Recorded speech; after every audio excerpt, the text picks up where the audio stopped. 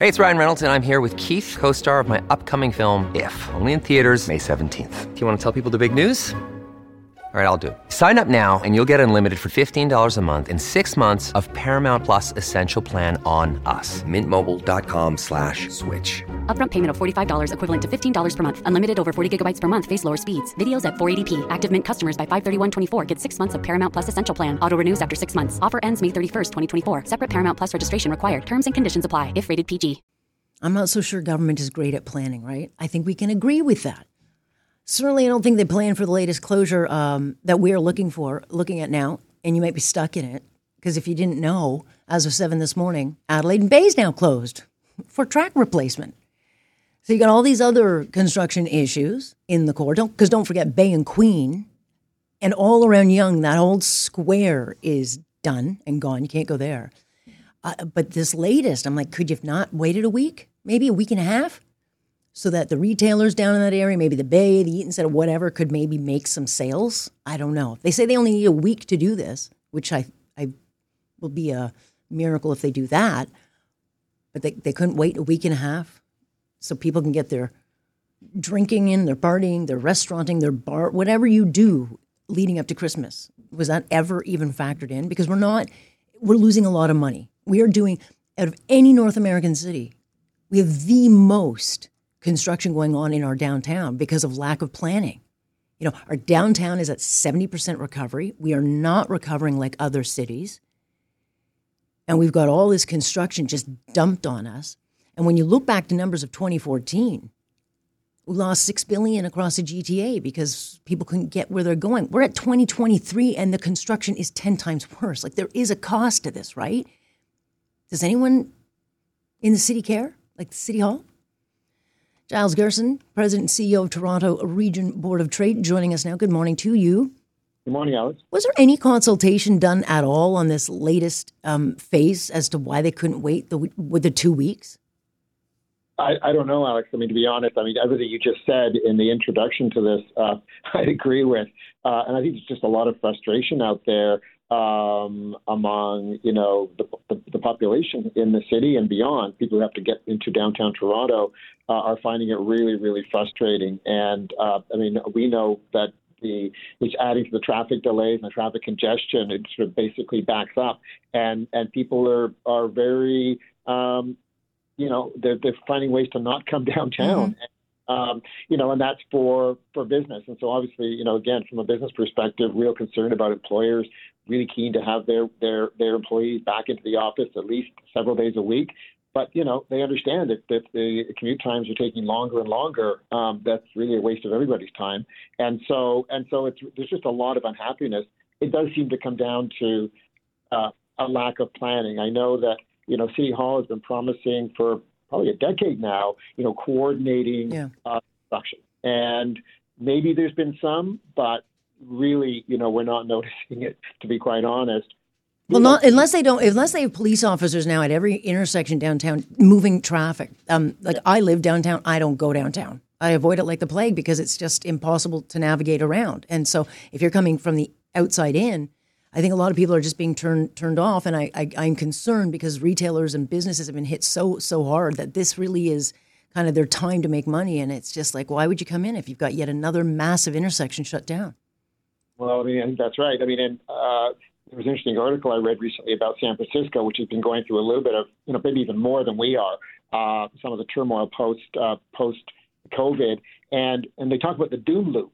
And the doom loop is where you have people, reluctant to come into downtown for, post COVID. They prefer to work at home. Then retailers and restaurateurs and others really start feeling the pinch. And then, it just builds on this sort of lack of activity, builds on itself.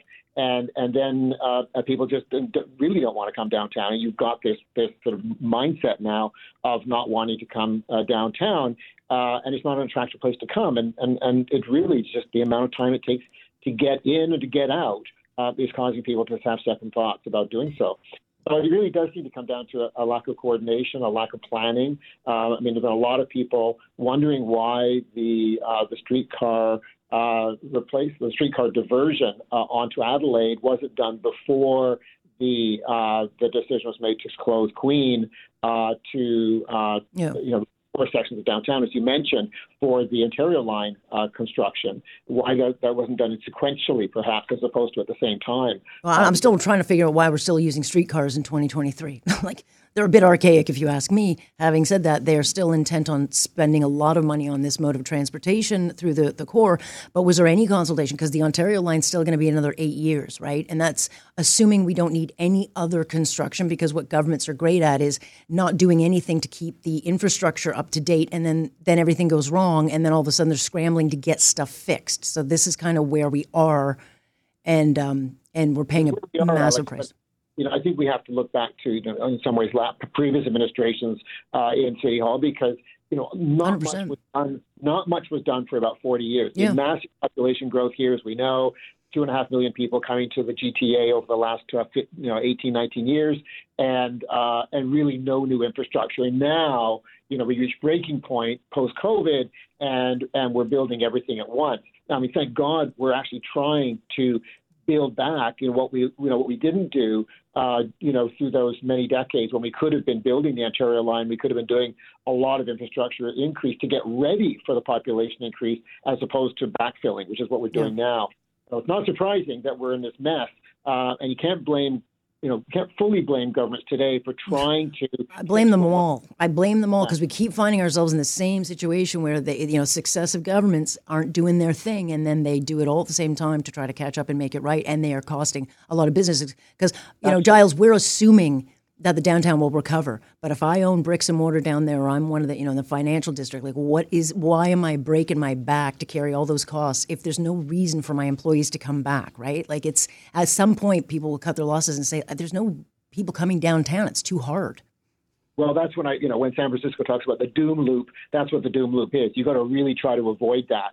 And one of the ways you try to avoid that is, as you're saying, and we're agreeing, there needs to be much better planning of construction projects. Yeah. A lot of people talked about it, and many cities have a so-called traffic czar, someone who really looks at travel times across the city and works into the construction project timetable to ensure that you don't have multiple projects on the same road. Right. And you're looking at traffic times. You're looking at travel times as the key factor here. That's what you're trying to regulate. You're trying to ensure that people can get from A to B in a reasonable amount of time. And you act accordingly. And we haven't got that. Yeah, and we don't learn from our mistakes. All right, keep an eye on it. Thanks, Giles. Thanks, Alex. There you go, Giles Gerson. And if you're stuck in traffic still, enjoy. That's all we can give you. It's all we've got. On the other side of this, we're going to talk about the universities, the big universities, and what the testimony of the Ivy League brains has exposed us all to our universities and what we need to do to fix it.